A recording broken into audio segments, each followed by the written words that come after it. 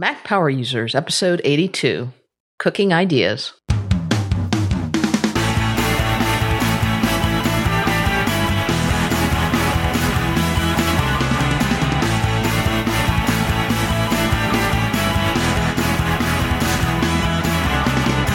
Welcome back to another episode of the Mac Power Users podcast. I'm Katie Floyd, alongside with David Sparks. Hey, David.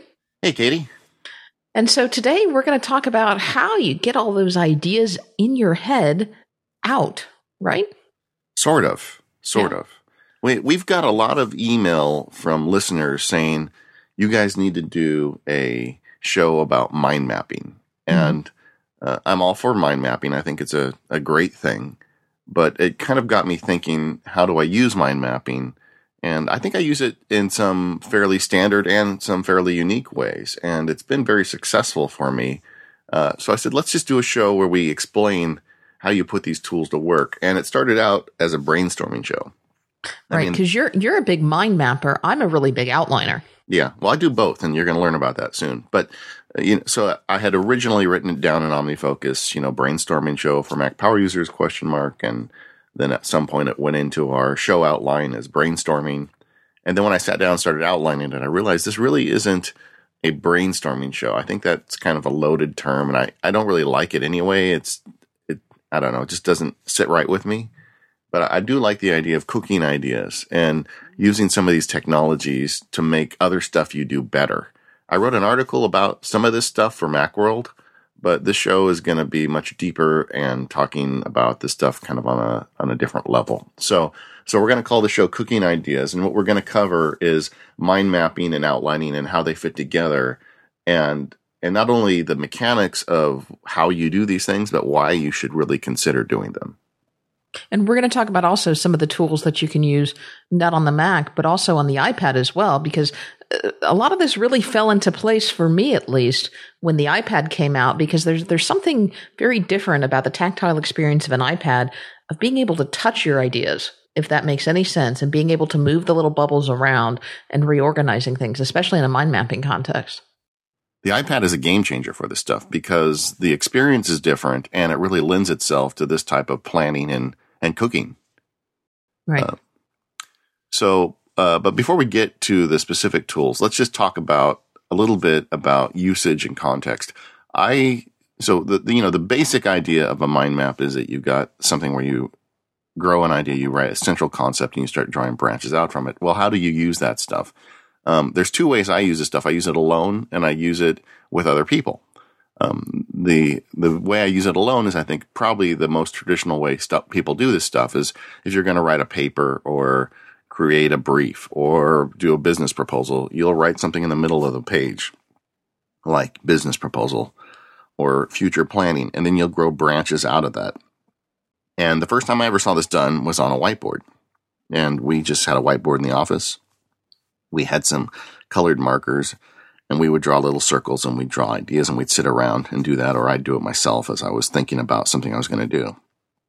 And the advantage of that was it was a lot easier than the computer tools at the time. I mean, when you can just take a erasable marker and draw a circle and write a word in it, you can do that a lot faster than you can grab a mouse, click open a circle, label the circle, set the color for the circle. I mean, all the steps involved with that stuff get in the way of the actual process of thinking about ideas. And sure.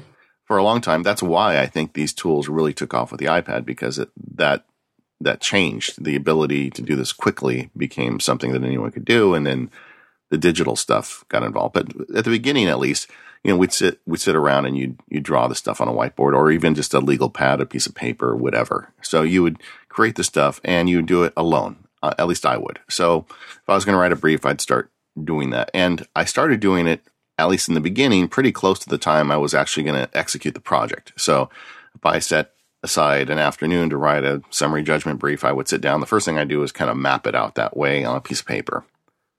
Now fast forward. Now we've got these technologies that you're going to learn about during this show. And now you don't need a whiteboard, or you don't need a piece of paper. You can do it on an iPad or a Mac. Both tools work now, although I prefer the iPad. And you don't have to start doing it an hour before you start writing, but instead, in my case, sometimes a month before you start writing.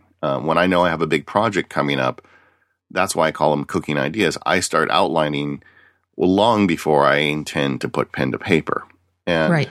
Because the whiteboard's not going to get erased. The piece of paper's not going to get lost. You can expand it indefinitely. You can rearrange it. I mean, it's so much more editable on the iPad. Yeah, and it can be in front of you anywhere at any time. So if I'm doing, I'm going to not talk about the legal stuff. I'm going to talk about a Macworld article I'm working on. So I got an assignment to write a Macworld article 2 weeks ago, and it's going to be an article about OmniFocus and task planning in general. So I'm sitting on the plane on a trip and opened my iPad, started writing down some initial ideas for this article, and it's a mind map. And then, a few days later, I'm eating breakfast and I've got some time and I'm feeling creative. So I open it up and I see that the stuff I did on the plane was kind of a mess, and I start fixing that and polishing that. And so I've been working on this now for 2 weeks. And I probably spent 5 sessions in that outline, or that mind map is what it is at this point. Eventually, that stuff is going to go over to an outline. I'm going to explain how I do that later in the show. And then I'm going to look at it in a whole different way. And then eventually that stuff's going to go out into a Byword file or a Scrivener project. And I'm going to write this thing. But by the time I write it, I will have thought out the architecture of this thing in so many different ways that it'll write in probably an hour. I mean, it'll be crazy how fast I can write it. And that's what I call cooking ideas, is the idea that you don't try and force this stuff in one long period, but just let it come organically over a series of sessions with this stuff. And because we've got this technology where we can carry an iPad with us in our bag and open it at any time, that really becomes possible now, more than it ever was before. Now, I'm curious, did you always use, even before you had these tools, did you always use the mind mapping technique? I mean, maybe even going back, to the days when you were in school or when you were first starting out in your career. Were you always a mind mapper, or did you do more outlining? I'm just wondering if this is the type of thing that your personality is prone to go more one direction or another. I've always been a doodler, and I draw figures and images. Going through school, I outlined because we didn't have these technologies. In fact, I would have killed for Omni Outliner when I was in school. Oh, yeah, I would have too. So in school, I would take a linear outline, but I would draw diagrams and images of relationships in the margin. And so I've always done that to a certain extent. I discovered mind mapping, about 10 years ago, and I played with it in the paper and whiteboard scenarios. I played with it on the Mac a bit, but it never really sunk in for me until I got on the iPad. See, mind mapping for me has been a somewhat of the same experience, although it's much more new of a methodology for me. I've always been a very lineal thinker. I've always been a very strict outline type person. And if I had a drawing or a doodle in my outline, it was a very neat, appropriate figure that was, stacked in a just so way, because if it was a doodle out in a margin or something, it would drive me crazy until it was cleaned up and put back into an appropriate form. And I think it was just, something about, for lack of a better word, the messiness of a mind map or a disorganized doodle in my brain that never clicked and always kept me very strictly in the mind mapping world. But you mean outlining world? Yeah, I'm sorry, outlining world, yes.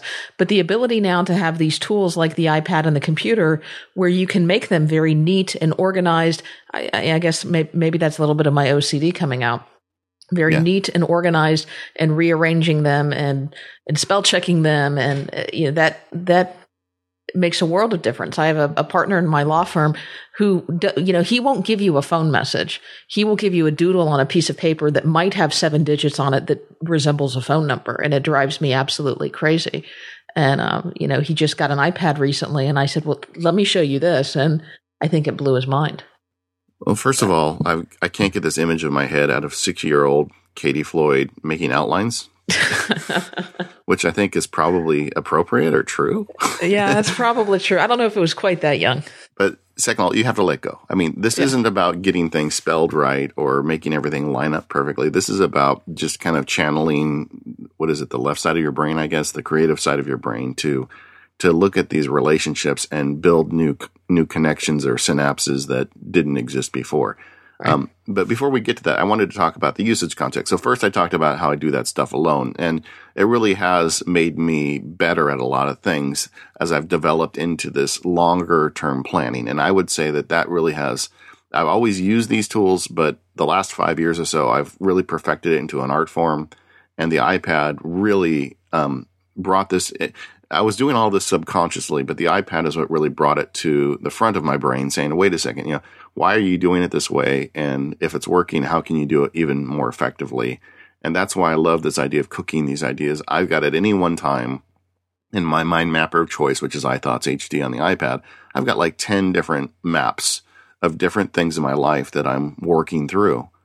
And some of them, as nutty as this sounds, I mean, some of them will be legal briefs and Macworld articles. Some of them will be a problem I'm having dealing with a person in my life. I mean, it could be something like that. I use these things constantly to kind of get myself sorted out, and it works great. And the key is really, and if you haven't tried this at home, please just try it once, and I'm sure you will adopt it, is starting early and doing this in little tiny bites. Don't try and do it all at once. So this is what you do instead of talking to the bear. What bear are you talking about? Syracuse's bear. Oh, okay, yeah. Okay. That's what I do instead of talking to Syracuse's bear. Beer or bear? Bear, like stuffed animal bear. Oh, does he have a bear he talks to? Well, that's what I hear. Okay, I must have missed that one. Okay. All right, well, either way. So I that's how I work through these things. Now, the other context I wanted to talk about is doing this stuff with other people. And I want to give you a quick war story because lawyers are terrible at doing that, but I'm going to do it anyway. I've got a new client, well, relatively new client, and he's selling his business. So we needed to do a business purchase agreement. And it was up to us to draft this agreement. So I had the client in the office and we sat down in my conference room. We had the big, 50 something inch TV in the room. Got an Apple TV connected to it. So I've got my iPad connected wirelessly. And I open iThoughts HD and we start talking about this agreement because I always feel you want the client involved at these things from the beginning so they don't get surprised at the end. And we don't talk in terms of legalese, but we just talk in terms of his concerns. What are your concerns? Are your concerns that they're going to compete with you? Are your concerns that, are they going to be able to pay? Or are you going to get sued if they don't pay your vendors? Or, there's various problems you have when you buy and sell a business. Sure. So I built it out as an iThoughts HD mind map. And every concern he had was a different branch off this agreement. And then I gently suggested some in natural language, not legalese. So by the end of this 2-hour meeting, we had a very detailed mind map of the specific concerns and the ways we wanted to address those concerns in this agreement. And it was a very organic process. And then when we were done, I pushed a button in iThoughts HD and shipped him off a PDF version of that map. So he had it in his email box by the time he walked out of the room. And this was Friday afternoon. So he calls me Monday, and he had looked at it over the weekend and had a couple more thoughts. And then from there, I finished the mind map, and then I exported it to OPML. And I'm just giving you a taste. We're going to explain this stuff.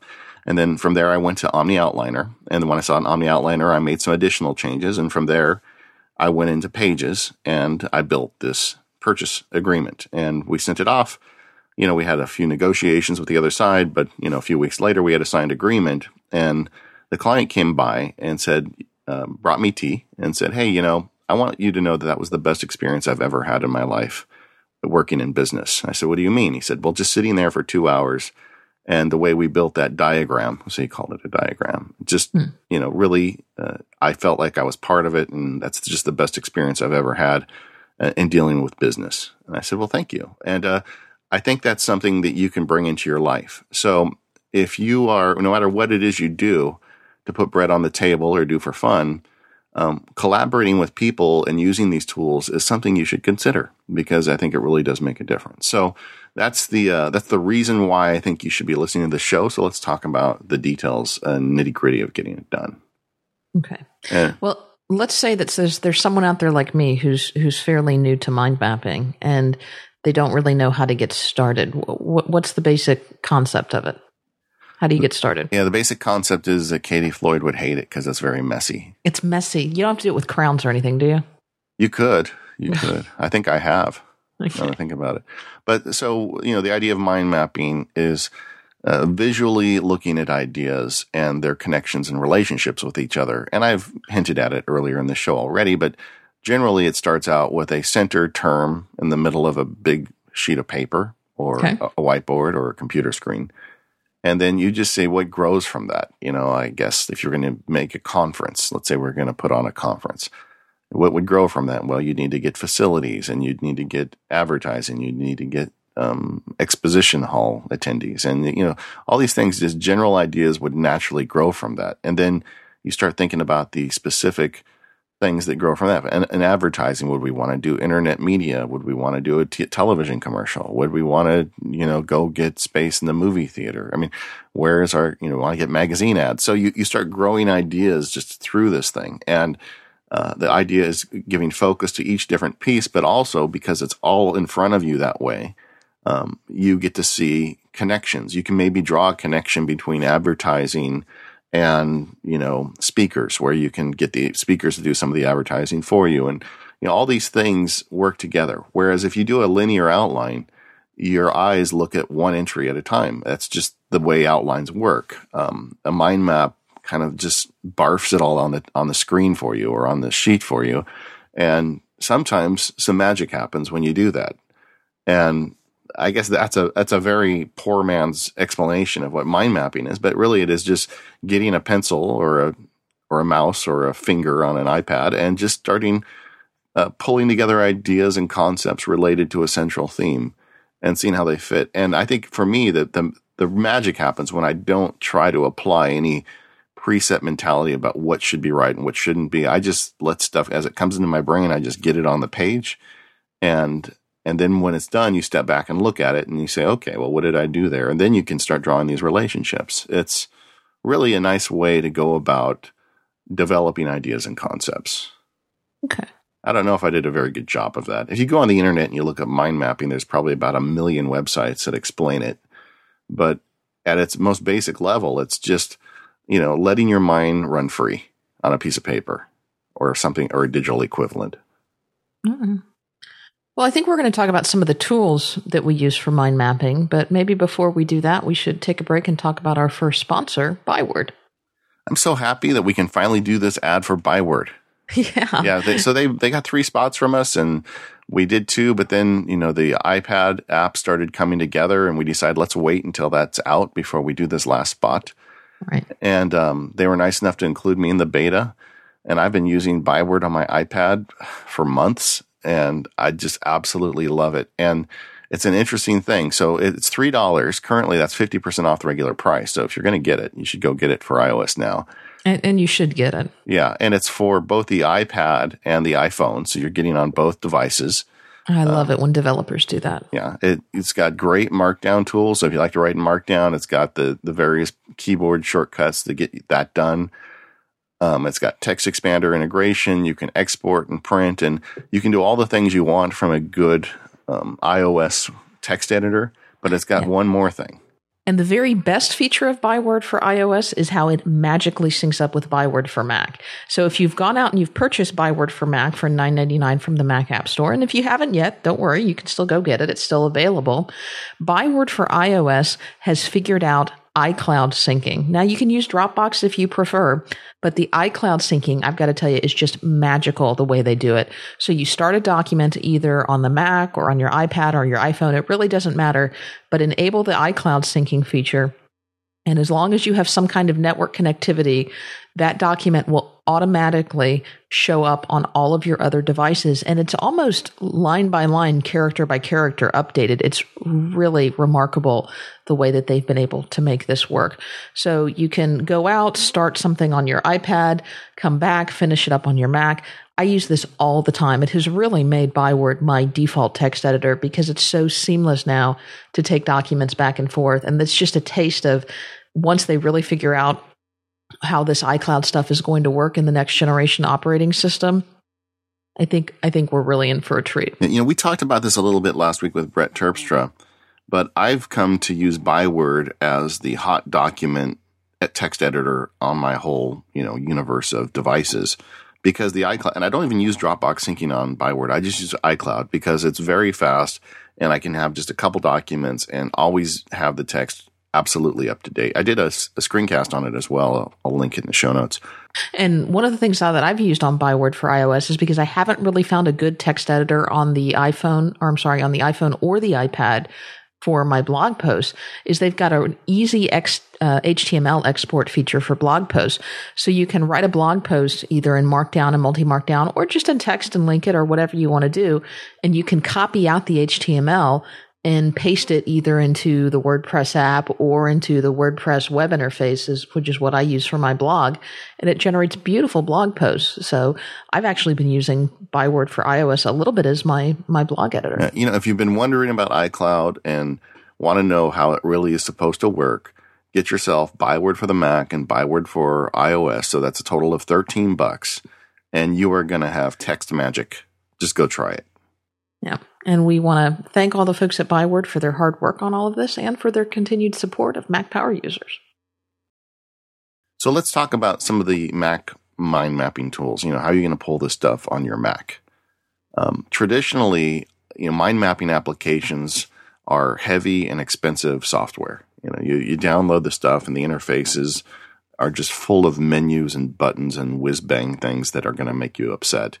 And it's really expensive. I mean, some of the big ones are like NovaMind and MindView. I noticed they're both in the Mac App Store now for $200 and $150 for NovaMind. That's $200 for MindView. And, for some people who really want to go crazy with this stuff, maybe that's the right solution for you. They're very customizable. Generally, they include support for Microsoft Project compatibility. So if you want to work cross-platform, if you're in the enterprise, whatever that is these days, you may want to look into those. But what I really like, and if you're really getting into this for the first time on the Mac, I would look at an app. It's in the App Store called MindNode Pro, and it's just $20. And it does a really good job of making quick entries to mind maps. Have you ever played with that one? Yeah, I think I've played with MindNode Pro, and there are a couple of other ones. I think maybe there was a light version or something that I tried in the Mac App Store too before I switched over to that one. Yeah, there's a lot. Yeah, I think there's a free light version. And frankly, it's hard for me to keep up with this stuff. There are a bunch of developers coming out with low cost, simple mind mapping applications in the App Store. Just search for Mind Map in the App Store and you're going to see a bunch of them. So, and none of them are too expensive. So take a look at one that has an interface and looks like something you'd enjoy working in. I think But the real key is you want something that uses a standard data format so that these mind maps that you can create on one version of the software or on your iPad or iOS device is going to be compatible with the Mac version and vice versa. Yeah, and in that case, you need OPML, and we're going to talk about that in a minute, but OPML is the format that lets you jump back and forth between all these applications. If it doesn't have OPML, that's a non-starter. But otherwise, I would frankly recommend MindNode Pro if you want to just try one, because the developer of MindNode Pro has been working on this app for many years, even before the Mac App Store, and it's a very polished, well-developed mind mapping application that you can get going on your Mac very quickly. It's the one I use on my Mac. And, because of stuff I've done for MacSparky, I've been given licenses for some of the more expensive ones, and I find the cheaper one actually does a better job for me. Now, what all can you do in all of these programs versus some of the others? I mean, I know you can do the basic mind map, which is basically the idea of taking a centralized theme and, doing outshoots off that. But some of these will allow you to embed documents and embed photos and things like that. How does that translate over to iOS versions? In the case of MindNode Pro, there is an iOS version of MindNode. So you can move the file back and forth. On the bigger ones, some of them also have iPad apps. I don't know specifically which ones because I'm going to be recommending iThoughts HD in a minute. But the whole thing about adding pictures and graphics and clip art, and a lot of them have these things where you can add additional images to individual nodes, and you can kind of go nuts with that stuff. And I feel like that starts to become an interruption to the whole process. I've never been a real aggressive user of that stuff, and maybe that's why I can't get behind the really expensive applications, because it seems to me you spend a lot more time, making it look junky than you do actually making a good mind map. And frankly, I think when you start adding a bunch of pictures and clip art, it does start to look kind of junky. And the idea of mind mapping is this is really something for you. Or I guess in the case of the example that you gave us with your client, it's really something for you and someone else to brainstorm back and forth with. This isn't production level work that you're going to, give off and sell or make as a public relations type material, right? Yeah. But some of these more expensive applications include components that could very well go there. I mean, I believe MindView has a function that allows you to turn a mind map into a timeline, which seems kind of neat, but I'm not sure why I'd ever want to do that. And, some of these applications can go further, but what we're talking about today is cooking ideas. And for cooking ideas, MindNode Pro is just fine. Right. I mean, I wrote the whole outline for Mac at Work because the iPad didn't exist at that time. The first outline for Mac at Work, the book, was a MindNode Pro mind map. And it was just a bunch of ideas. I said, I want to write a book called Mac at Work. Well, I definitely want to have a chapter on presentations. So if I'm going to have a chapter on presentations, I'm going to need to put something in there about Keynote. And I'm going to need to put something in there about some of my favorite third-party applications that I use in presentations, like Timeline 3D or OmniGraph Sketcher. So, that's how it grew. It was very organic. And by the end, I had this massive mind map with 24 different branches, each of which eventually became a chapter. And each one had all these subpoints, which became the context of the book. So all that was done in MindNode Pro. $20 app. I mean, it's kind of a no-brainer. If you want to try this stuff on your Mac, I would go with that one. The technique of using it, there's not a whole lot to it. I mean, it's pretty natural. If you hit the return key, it creates what you would call a sibling entry, on the same level. And if you hit the tab key, it creates a child entry. So that, it's not hard to sit there with your keyboard and just generate these things very quickly with MindNode Pro.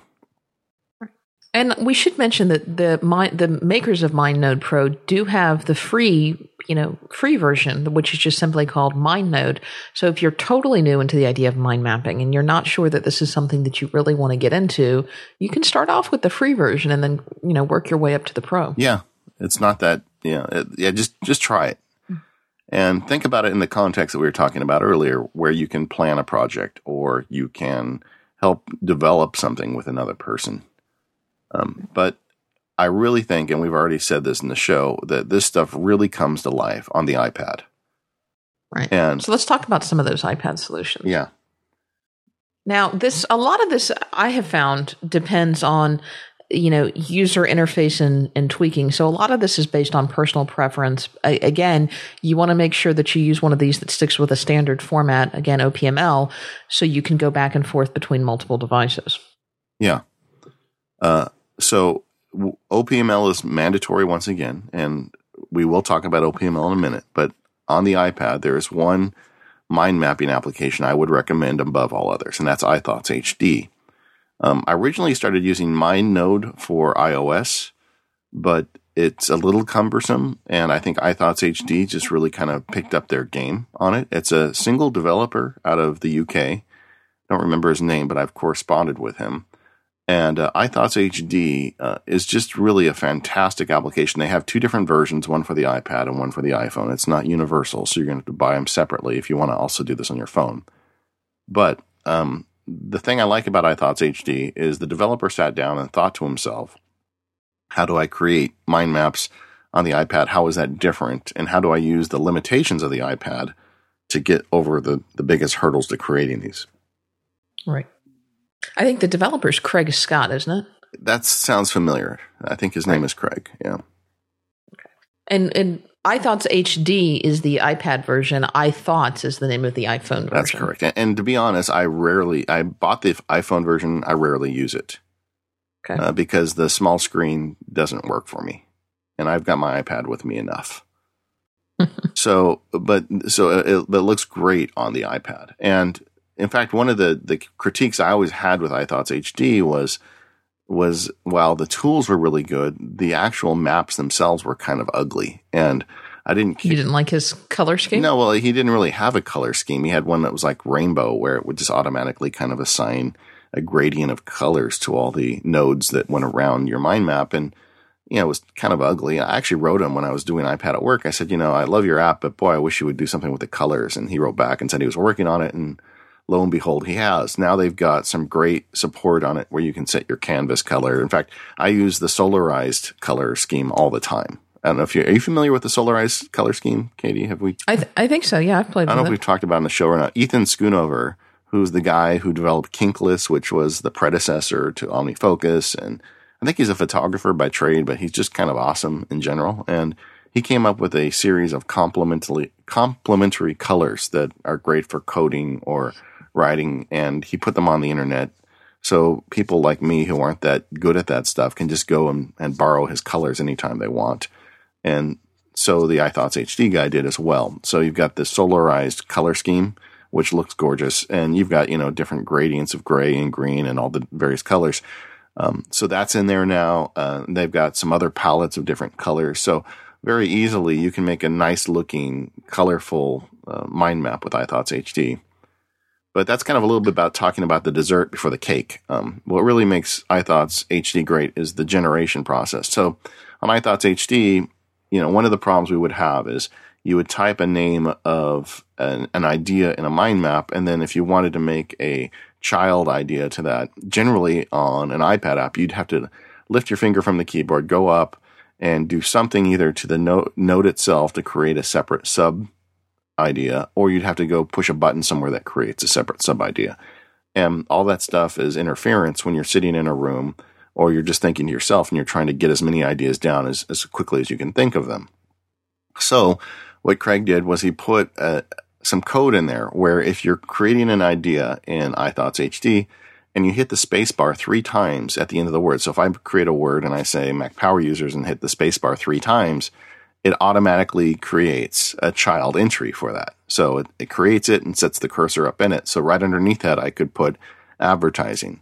And if I wanted to make a sibling entry for advertising, I would hit the return key 3 times. So hit return, tap, tap, tap.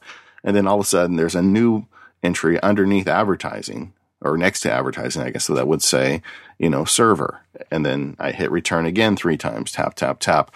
And I'd say show outline. And that would have another sibling entry. So now at this point, if you can visualize with me, you've got MPU with 3 children entries under it. And if I hit the space bar 3 times at the end of show outline, then it would create another child entry for show outline, and I could start creating things underneath there.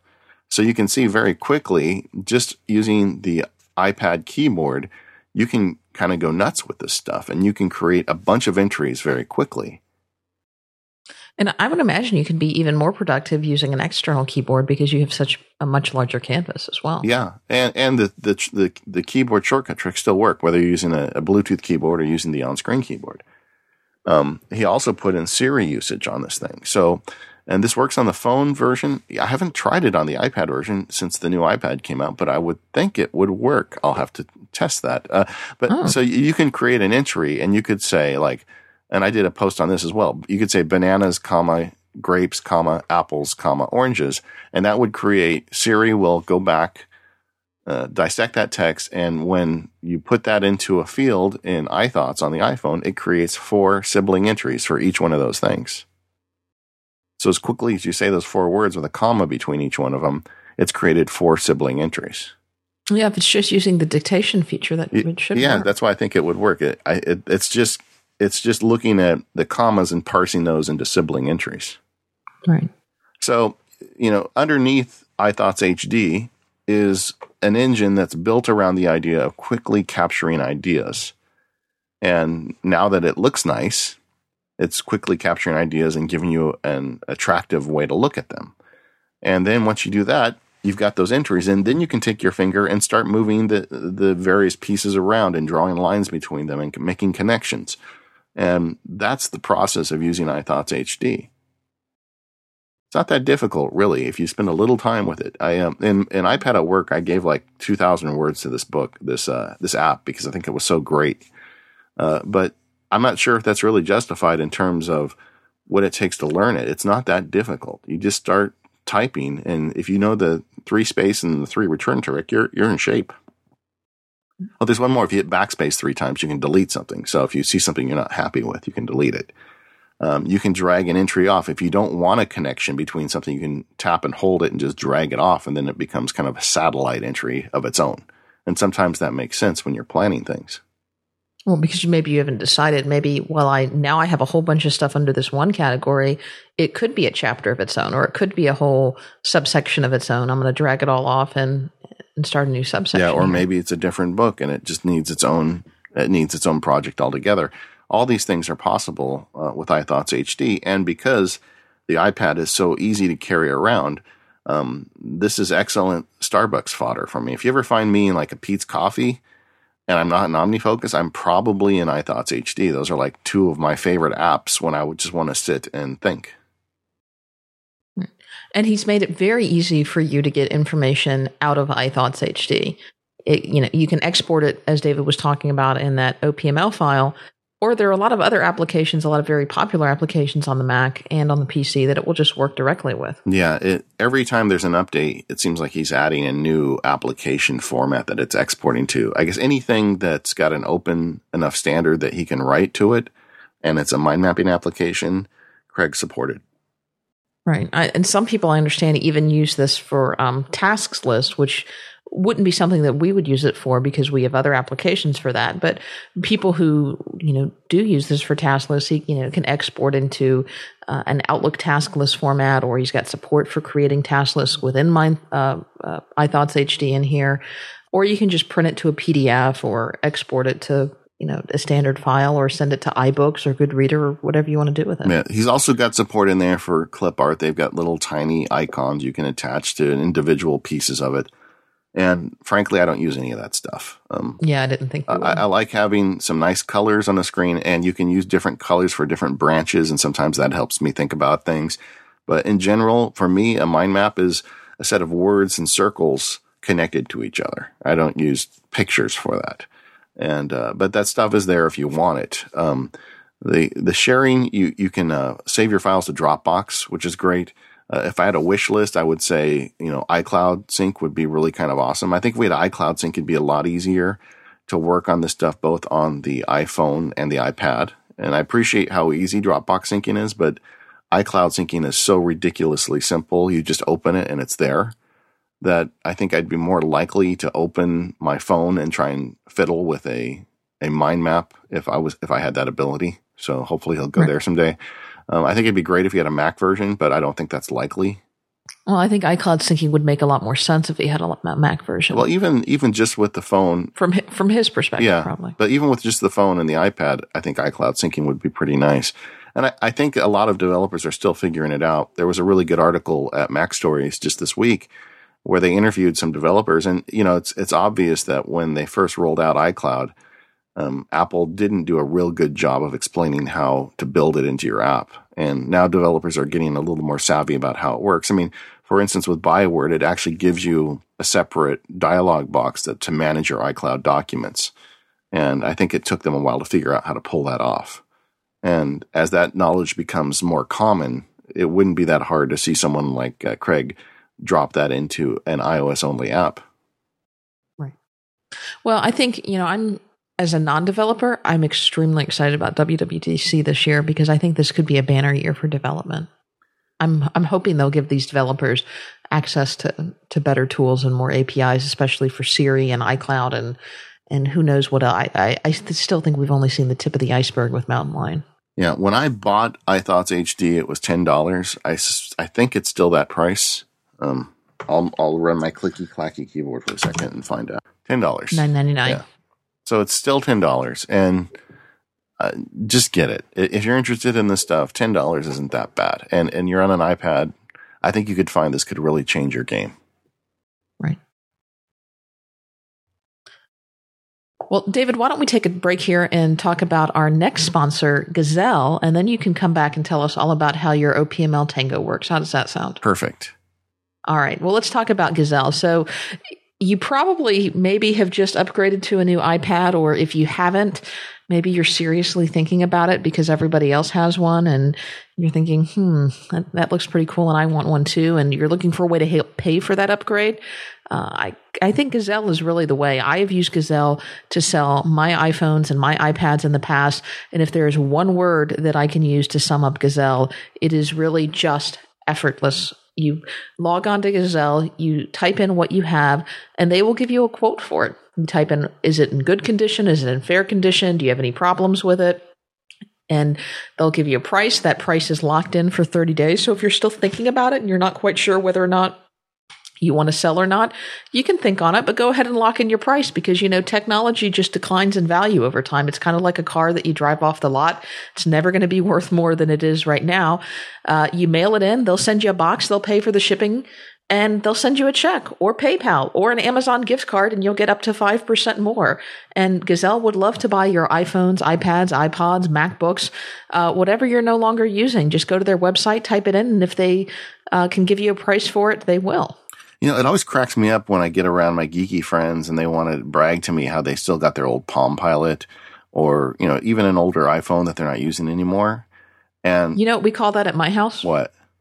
Clutter. Yeah, exactly. I mean, why do you want to keep this stuff? And I guess maybe there's a certain degree of bragging rights from keeping it, but I would rather turn it in for cold, hard cash so I can have more money to buy the next great thing that comes out. And you really don't need this old stuff, and you can get something for it. It's kind of remarkable. I mean, you can even just get a box from them and put extra stuff in it when they send the box to you. And if it's got some value, they'll give it to you. If not, they'll responsibly recycle it for you. I think Gazelle's great. And as I said in a prior show, I just have got to the fact that I've just got to the point where I'm done with Craigslist. I'm not going to meet people in strange places and have to haggle with them over my stuff. I would rather just get on Gazelle, find out how much I'm going to get for it, have them send me a box. The postage is there. You stick it in, you send it back, you get money. It's that simple. Yeah. And those other services where they want a cut when you list it, a cut when you sell it, a cut when you get paid, a cut of this, a cut of that, a cut of this. There's none of that with Gazelle. The price that they quote you is the price that they send you a check for. Now, unless, of course, that the device is not quite exactly what you said. If the device is in better shape, they may offer you more. If it's not quite as good as you said it was, then they'll tell you and they'll offer you the option to either have them return the product to you or you can go ahead and take whatever their offer is. So, go ahead and go to their website over at gazelle.com. That's GAZELLE.com to find out what they buy. They buy iPhones. They'll take your iPhone 4. If you've got a 3GS, they'll take your iPad 1, your iPad 2, your MacBook Air, your iPod Touch. I do think that it's really the best way to sell this stuff. I mean, I am so tired of showing up for Craigslist meetings to find out the guy actually has $20 less cash than he promised on the phone. And, worrying about my life in the process. Just, get on Gazelle, get a good price, and send it in. Yeah. The one thing we would ask is that you do click the link in our show notes or on our website to go to Gazelle, and that will let them know that you came to them through the Mac Power Users podcast. Let them know that their sponsorship of our show is working, and that you appreciate their support because we appreciate their support. So thank you to our friends at Gazelle for supporting the show. All right, David, tell me all about this magical OPML format that's going to make my life easier. Yeah, I've been hinting at it throughout the show. So we talked about mind maps and this OPML format. The point of it all is OPML is an open XML format for outlines. So it's kind of like I don't want to say open source, but it is an open format that any developer can use. And it's a lingua franca for outlines. So that's the background of it. But the fact is it's been expanded much more than just outlines. For instance, mind map applications are using it. So it gives you a way to create a file structure with hierarchical ordered lists and share those between applications. So to give an example, if I am working in MindNode Pro on my Mac and I export that as an OPML file, and then I go over and send it to Dropbox or put it on my iPad some other way, I can open that OPML file in iThoughts HD and it gives me the exact same data. So this gives me a way to share mind mapping data between different mind mapping applications. It gets better though, because not only do mind mapping applications read this data, it also is read by outlining applications, including our favorite OmniOutliner. So once I'm done working in the mind map, and at some point I will be, I talk about cooking ideas. At some point, I will feel that I've got that mind map as good as it's going to get. And in that case, I export it from OPML. And in iThoughts HD, this is another thing that they do that's just amazing, is he has export to OPML and send to Omni Outliner on the iPad built into the menu system. So you can take an iThoughts HD mind map and with a couple taps have it open as an outline format on your iPad. That is so awesome, the way that it works. Yeah. Because you know me, I'm a big outliner. I'm not even sure you're sold. I'm not even sure you're using mind maps at this point. I am using them. I have used iMaps. All right. So I'm going to use them more now too, I promise. So I can't wait till we start talking about outlines. So you could either go directly into the outline, or you could save it out as OPML and just email it to yourself and open it in Omni Outliner on your Mac, which is the way I probably do it most of the time, frankly, because I really like Omni Outliner on my Mac.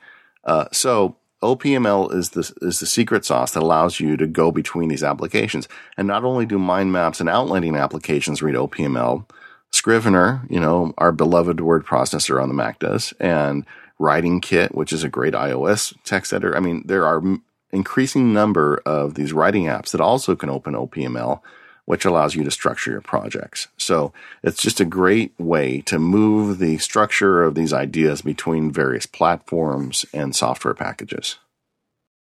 Now, you've talked about this process before on one of our shows, but it might be worth going through again just because it gives us a complete overview. Do you want to talk about how you did this when you were writing your books? Well, I do it all the time. Any major project I use, it starts out as a mind map, and then that OPML gets sent over to an outliner, in my case, Omni Outliner. And I find when I look at this stuff, even though I've been cooking this idea for weeks, when I put it into an outliner, then I think a different part of my brain gets engaged, and I see new connections, or I see new things that don't make sense to me. And I continue to modify it and refine it there. Do you find that maybe you add, because I have started using mind mapping, but I find that one of my professors used to use the term big rocks. I find that I put big rocks in with my mind mapping, meaning I get big ideas or big topics in with the mind map. But then when I switch it over into the outline format, that's really where I start refining and seeing where I'm missing the gaps and where I'm filling in the details. And my outline gets much more detailed than my mind map. I don't know. If you spend enough time doing mind mapping or outlining, you're always going to get the big rocks. I mean, if you just are doing the big rocks in a mind map, you might as well just work in an outline because you're not going to miss the big rocks. For me, the mind map advantage is the connections, seeing how things tie together, and sometimes being able to see that something that fits in one point of an outline may fit in a different point of an outline. I don't find I can make that connection when I'm looking at a linear outline, but I do make that connection looking at a mind map. Okay. I don't know. I think they're very different tools, and I believe, in my case at least, and this may be a part that a function of the fact that I'm partly insane, but different parts of my brain just look at a problem from a different element or a different direction, and by forcing myself to look at it visually in these two very different ways, allows me to get more, to make more connections and to make a better product in the end. And then after the outline, that goes out in OPML format as well and into Scrivener, correct? Yeah, and sometimes it doesn't happen in one bounce. Sometimes I'll work in the mind map and then I'll go in the outline and I'll find that there's just some piece of it that I completely missed.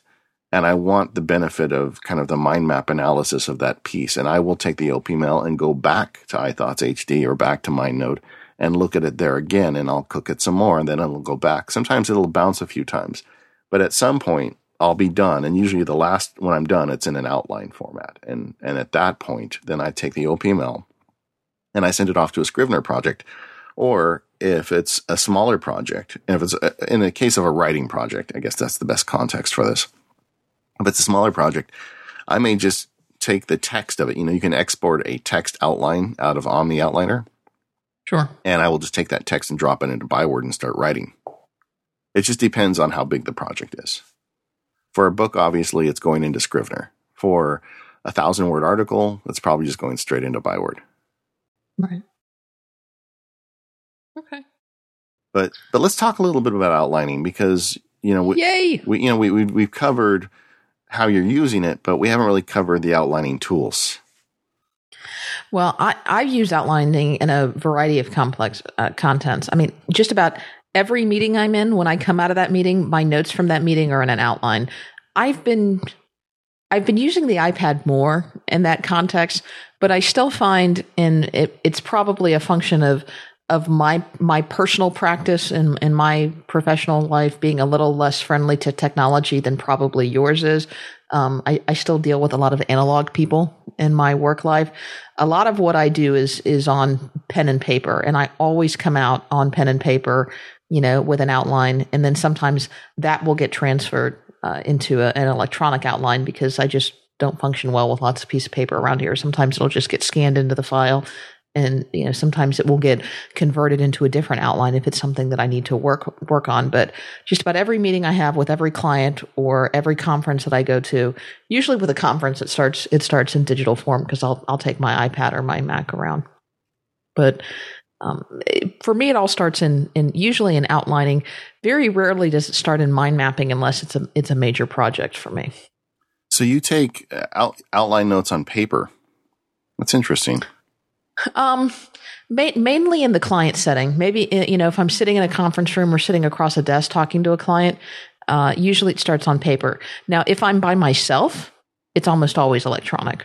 Or if I'm in a conference where I can type on a laptop or on my iPad, it's electronic. But I still find in my practice, a lot of people are very intimidated by having that technology between me and them. Okay, let's put on the list. We're going to do a show on meetings because I've got a lot of thoughts on that, but we're already an hour into this show. So okay. We're going to do a show on meetings. If you've got meetings ideas, send them in. Okay, but getting back to outlining, I think the major apps are Omni Outline. Well, the major app is Omni Outliner. I mean, yes. How long have they been on the Mac? I mean, that was one of the first apps I think I bought for my Mac. I'm not sure when I switched back. But it's a great app. I mean, so there's a standard version is $40. There's a pro version is $70, and they're full disclosure, they're a sponsor of the show. But we should say they are a sponsor of the show because they are our favorite outliner. Yeah, it's just an amazing application, and it does a lot of really good stuff. Like iThoughts HD on the iPad. It's very intuitive. Like, did you know when you're creating entries on an outline, sometimes you're creating an entry and you think, oh, I wanted to add something above this point. And, traditionally you'd move the cursor and you'd hit enter and you do all these crazy things to try and create an additional entry above. In an Omni Outliner, all you do is you hit shift enter. If you're on a line, hit shift enter, and then you've got a blank line above. Or if you're on a line and you want to make it a multi-line entry, option enter. It's just a new line entry. I mean, there's all these little things that they've built into it over the years that just make it very fluid. And, the whole point of this stuff is that when you're writing these ideas, you're really putting your brain on full tilt. You're running all your own cores, right? You're trying to come up with ideas and figure out ways to do this stuff. And your software at that point should be a non-entity. You should not be devoting any of your own personal clock cycles to how do I add a new line here. It should just happen. And with things like iThoughts HD and Omni Outliner, it does. So it's really great. And you can drag and move, and you can do all the things you can do with a traditional outliner, but it's a very powerful tool, Omni Outliner. And then when you're done, you can do some really nice formatting with it. Like they have the utility drawer in Omni Outliner. Do you ever use that, Katie? All the time. Yeah, so you open the utility drawer and you say, I want to highlight all of the section 1 entries. In fact, while I was writing the outline for this show, I realized that we've got real sloppy with the outline format of our show, right?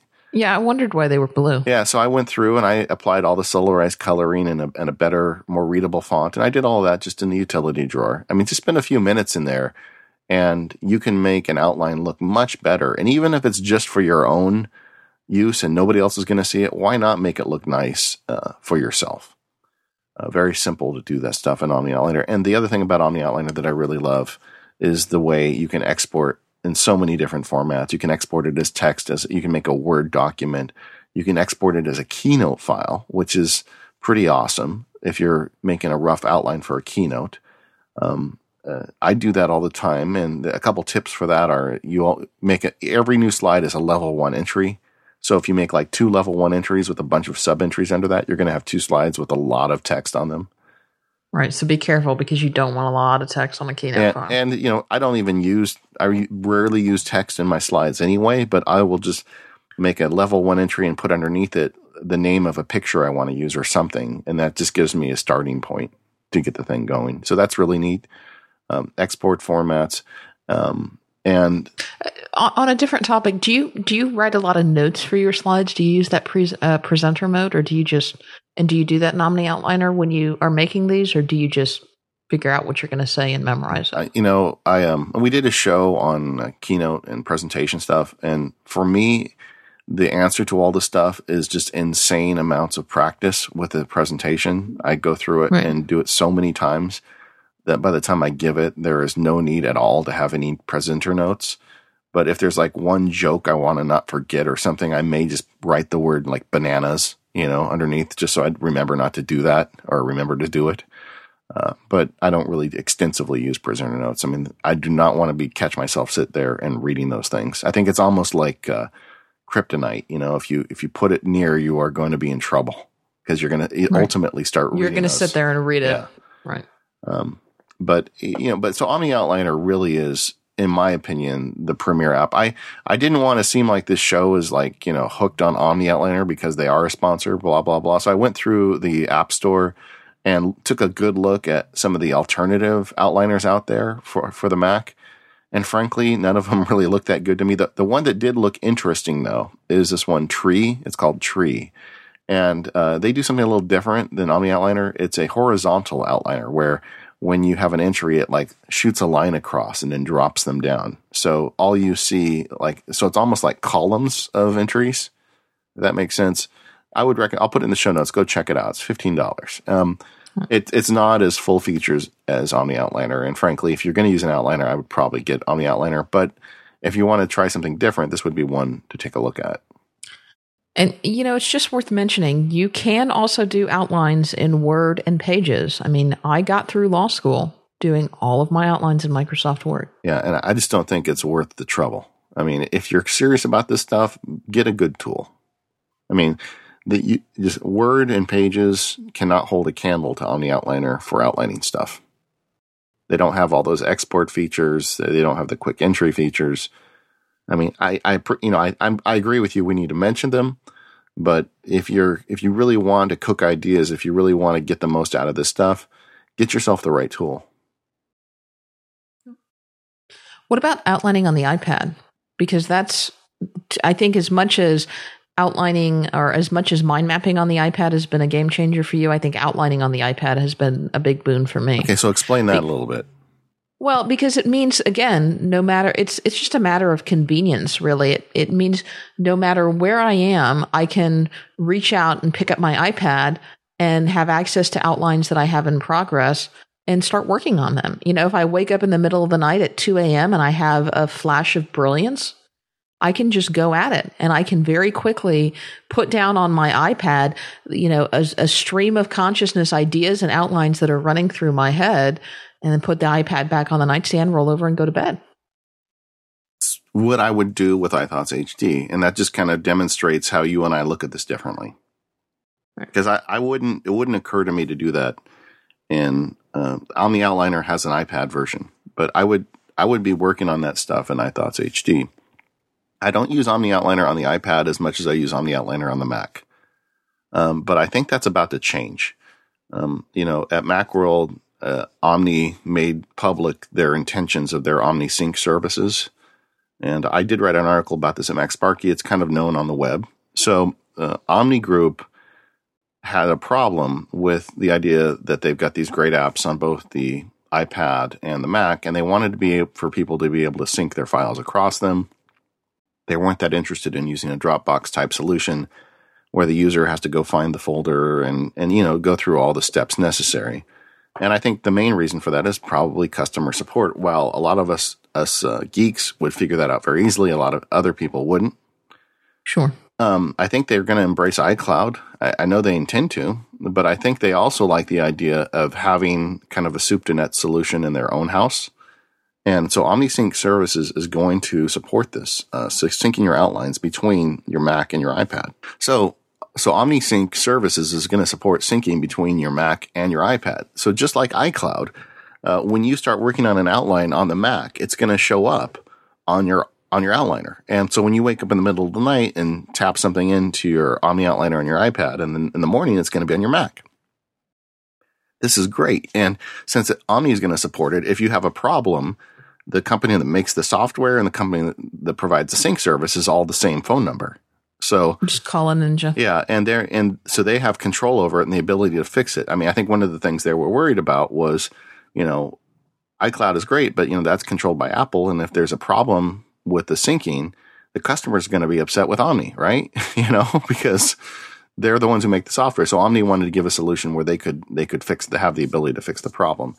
It's not out yet for Omni Outliner, but I know it's expected by the end of this year. And when that happens, I suspect I will be using iPad Omni Outliner a lot more in this kind of idea cooking format. Right. So there's something for everybody. Yeah. I think a lot of it depends on whether you're more of a right brain or a left brain type of person. Yeah. And I'm trying to be more creative, David. I really am. I just called you Data, didn't I? That was a Freudian slip. Was it? Yeah. I don't know that there is any right way to do this stuff. And my point in the show was just to lay it out there how I do it. And it really is working for me. And in fact, I feel like I'm almost in a better place with this stuff now than I've ever been before. And I attribute it really to developing this idea of these mind maps that are constantly iterating on my iPad. And it really that's the first step. And it makes me feel so confident when I'm finally done with this thing and I'm ready to start writing on it, whether it's a legal brief or an article or, like I said, just dealing with a person. I've given it a lot of thought and I've kind of thought through all the angles of it. And this stuff makes me better at the stuff I do. And yeah, you've got all the legwork done. Yeah. So if you've got ideas on this stuff, let us know. If this helps you, let us know. Well, we've got quite a bit of feedback, but before we get there, let's talk about our last sponsor for this show, and that is 1Password. And, David, we're always talking about the virtues of 1Password, about how it allows you to create strong and unique passwords across all of your sites, across all of your devices.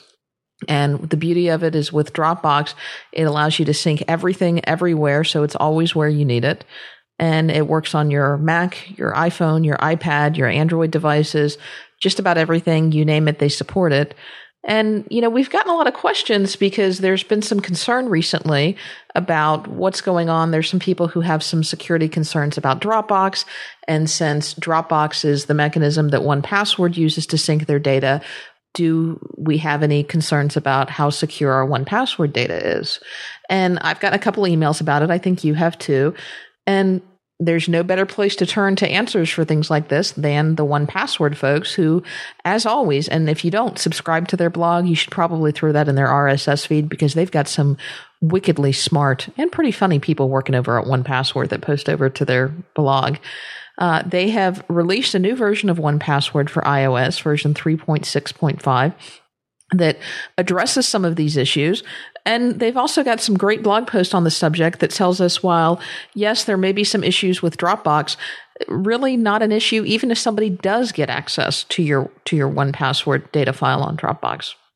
So there's no need to fear. Yeah, they've got some very high-tech security. Now, it's PBKDF2 iterations, 10,000 different iterations to protect the encryption key. Now, I wish I could say with authority what that means, but it basically means that if someone gets your iPhone and runs one of those brute force cracking attempts on it, that it's going to take them much longer than they will be alive probably to crack it. Yes, and the point is, and just to tell you from my own standpoint, I use the 1Password syncing through Dropbox every day, and I don't have any worries about my data. Right. The other thing that 1Password has done with this version is they have moved the Dropbox authentication token and they have stored that in their keychain so that even if this data is copied and used to another device, which would normally grant access to a Dropbox account, they've fixed that so it's now stored in the keychain. So even if somebody could get access to your 1Password keychain on Dropbox, you still don't really have to worry because it's going to take them forever to crack your master password. We've just gone through this very tip of the iceberg. We'll put links in the show notes to their blog post where they detail both the security enhancements in version 3.6.5, as well as a very lengthy blog post where they talk about this issue with, I think it's open authentication and Dropbox, and exactly how that impacts your 1Password data.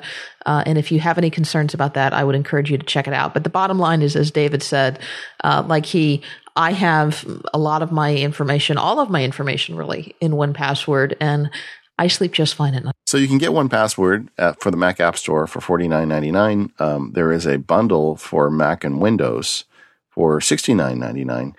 I've been telling a lot of Windows users about 1Password lately because a lot of them have these iPads and they don't have a good password solution. And it's kind of funny. They end up getting 1Password on the iPad and they say, man, I really wish I could get this stuff on my Windows computer. And I say, well, today's your lucky day because they do have a Windows version. Yeah, I've gotten a few people at work who don't even have Macs. All they use is 1Password on the Windows side. That's pretty cool. Yeah, exactly. And you can get it for both the iPad and iPhone with the 1Password Pro. It's $14.99 in the iOS App Store. You can get a regular version for either the iPad or the iPhone for $9.99. And if you get it through our site, you get 20% off. And that is always good. Yeah, anything that you can purchase through the AgileBit store if you click on the little link on our site. Oh yeah, and they updated it for the Retina display, so it's really pretty now too. Yeah, it looks gorgeous. Just such a great app. I'm so pleased to have them as a sponsor and thank them for their support. Right. All right, so we got quite a bit of feedback. Yeah, we did, didn't we? Yeah. We got an email in from Michael, and we had talked in the last show about Hazel, about he had created the script to touch the files. Mm-hmm. And the reason he did is because when unzipping a downloaded file or folder, generally the date modified of the contents is set to the original date of the file. Yeah.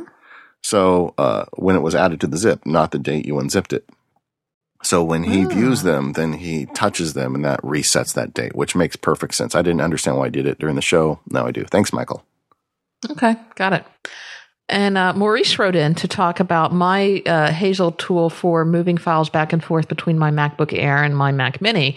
And I mentioned that I use it in lieu of using the AirDrop feature. And he wanted to let me know that AirDrop can be used over Ethernet because by default it's set up that it can only be used over a Wi-Fi network. And I actually have the Wi-Fi disabled on my Mini because it's plugged in hardwired. And I did know that there is a terminal command that you can type in, and if you just Google for it, you'll find it. I think Macworld did an article for it, that you can use AirDrop over Ethernet.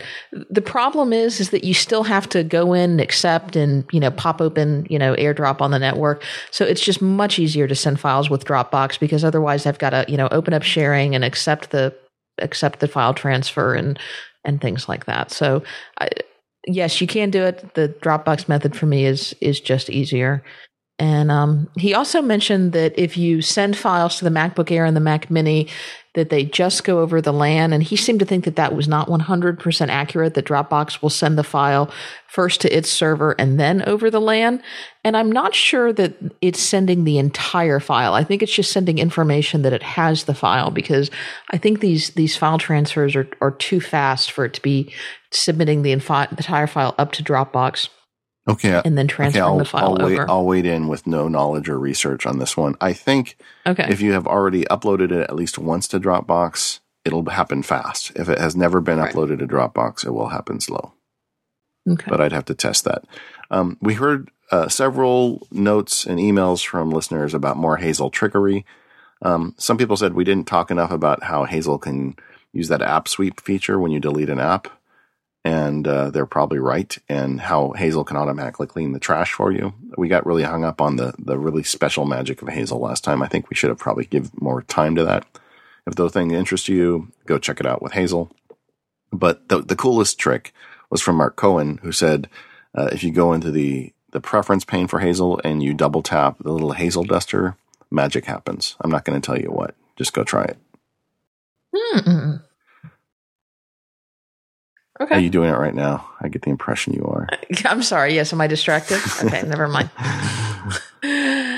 We had someone write in, and we were talking about our concern with, certain files or certain applications create very large backup files, and do we want to set up a Hazel rule for them to not back up quite so large? And someone put a comment in and said, why don't you just instead set the backup location to be the trash? If you don't empty your trash all the time, you still have a backup.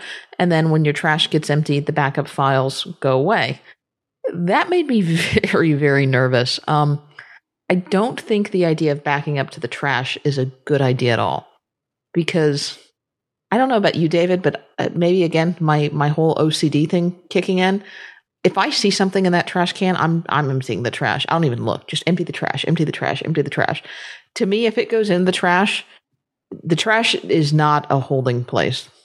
Well, that's just asking for trouble. I don't think it was necessarily a bad idea. I'm not sure what word I was looking for there, but for me, I wouldn't want that, because then it would cause me to pause every time I looked at the trash can and say, well, what's the stuff in there that I may want to keep? I mean, to me, I want to think of the trash can as trash. When I see it, without question, I can delete it. And if I start using it as some kind of storage system, I think that's a bad idea. I guess I do think it's a bad idea. The other thing is, we're using the Hazel rule we talked about. It's easy enough to have those folders cleaned out for you anyway, so you don't need to go there. Yeah, I think that solves it. We heard from a couple people when I just kind of shot my mouth off about iClear, and I said I think it's alcohol based because it evaporates so quickly. I thought it was, and of course it's not. And a couple people corrected me on that. Thanks. iClear is a great product. I use it. So, and you can get it at the Apple store. So I figure it's got to be probably the best one for the solution if Apple's willing to sell it themselves. Right. Tim wrote in with a couple of comments about email archiving with a couple of other alternatives, including Eagle Filer, which I believe is made by the same guy that makes one of our favorite products, SpamSieve. Yes, it is. It is. Yeah. And then Devon Think Pro Office also supports email archiving for mail.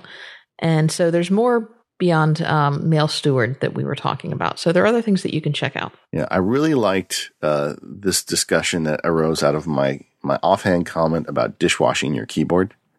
Oh, dear. We got a whole bunch of email from people that do it. And I mean, some people were talking about how they used to wash old IBM keyboards. We got a message from one person who said she did it with someone poured a can of Coke on the keyboard and washed it in the dishwasher, and it worked fine. Obviously, you got to let it dry out. I am not recommending you do it, but apparently there are a group of people out there that are successfully doing this. I did link in the last show I think it was the Cult of Mac article about it. So just go back in that show 81 if you want to see the details. But I thought it was kind of interesting that we have several listeners that do dishwash their keyboards. Okay. Good luck with that. Yeah. Lastly, I think John wrote in and took our advice and ran DaisyDisk to see what he could find in his Mac that could be cleared out. And he found a folder called FileSync that had over 18 gigabytes worth of space in it. And he wanted to know, can I delete it? I would be careful with that. I did some Googling, and it seems that that's a common problem, and that FileSync is typically the file that is storing your iDisk syncing. So if you've ever at some point turned on iDisk syncing and told it to keep a local copy of your iDisk, that's probably where that is. Now, there was a bug in a couple of previous versions of the OS that would cause that to grow much larger than it actually was. So that might be your problem with FileSync, and it does some other stuff too. So I would do a little more investigation before you just delete it, and maybe try turning off iDisk syncing and restarting it all and seeing if you can slim it back down before you just delete it altogether. Also, if you are moving over to iCloud, that iDisk syncing is going to be going away soon. Yeah, so, I turned mine off and got rid of all my stuff on my iDisk. So you may be okay, but it depends where you are in that transition. And that may be something, if you have moved over to iCloud and you still have that file, that's an anomaly. I don't think that should be there. And I'm not sure I'd delete it. Maybe I'd make a copy of it before I deleted it. Or if you're really worried, I'd go in and make an appointment at Genius Bar and have them take a look at it for you. All right. I think that's going to about wrap us up. Yeah, I enjoyed this show. I hope the listeners got something out of it. I'm really excited about these cooking ideas theories. And I'd love to hear how other people are using this stuff as well, because I think in this case, technology can truly make a better product for us. I agree. So if you want to get a hold of us, go ahead and look us up at macpowerusers.com or at 5x5. It's 5x5.tv/MPU. Yeah. You can also email us. That's at feedback@macpowerusers.com. And you can send a note to us on Twitter at MacPowerUsers. Katie is at Katie Floyd, and I'm at MacSparky. Yeah.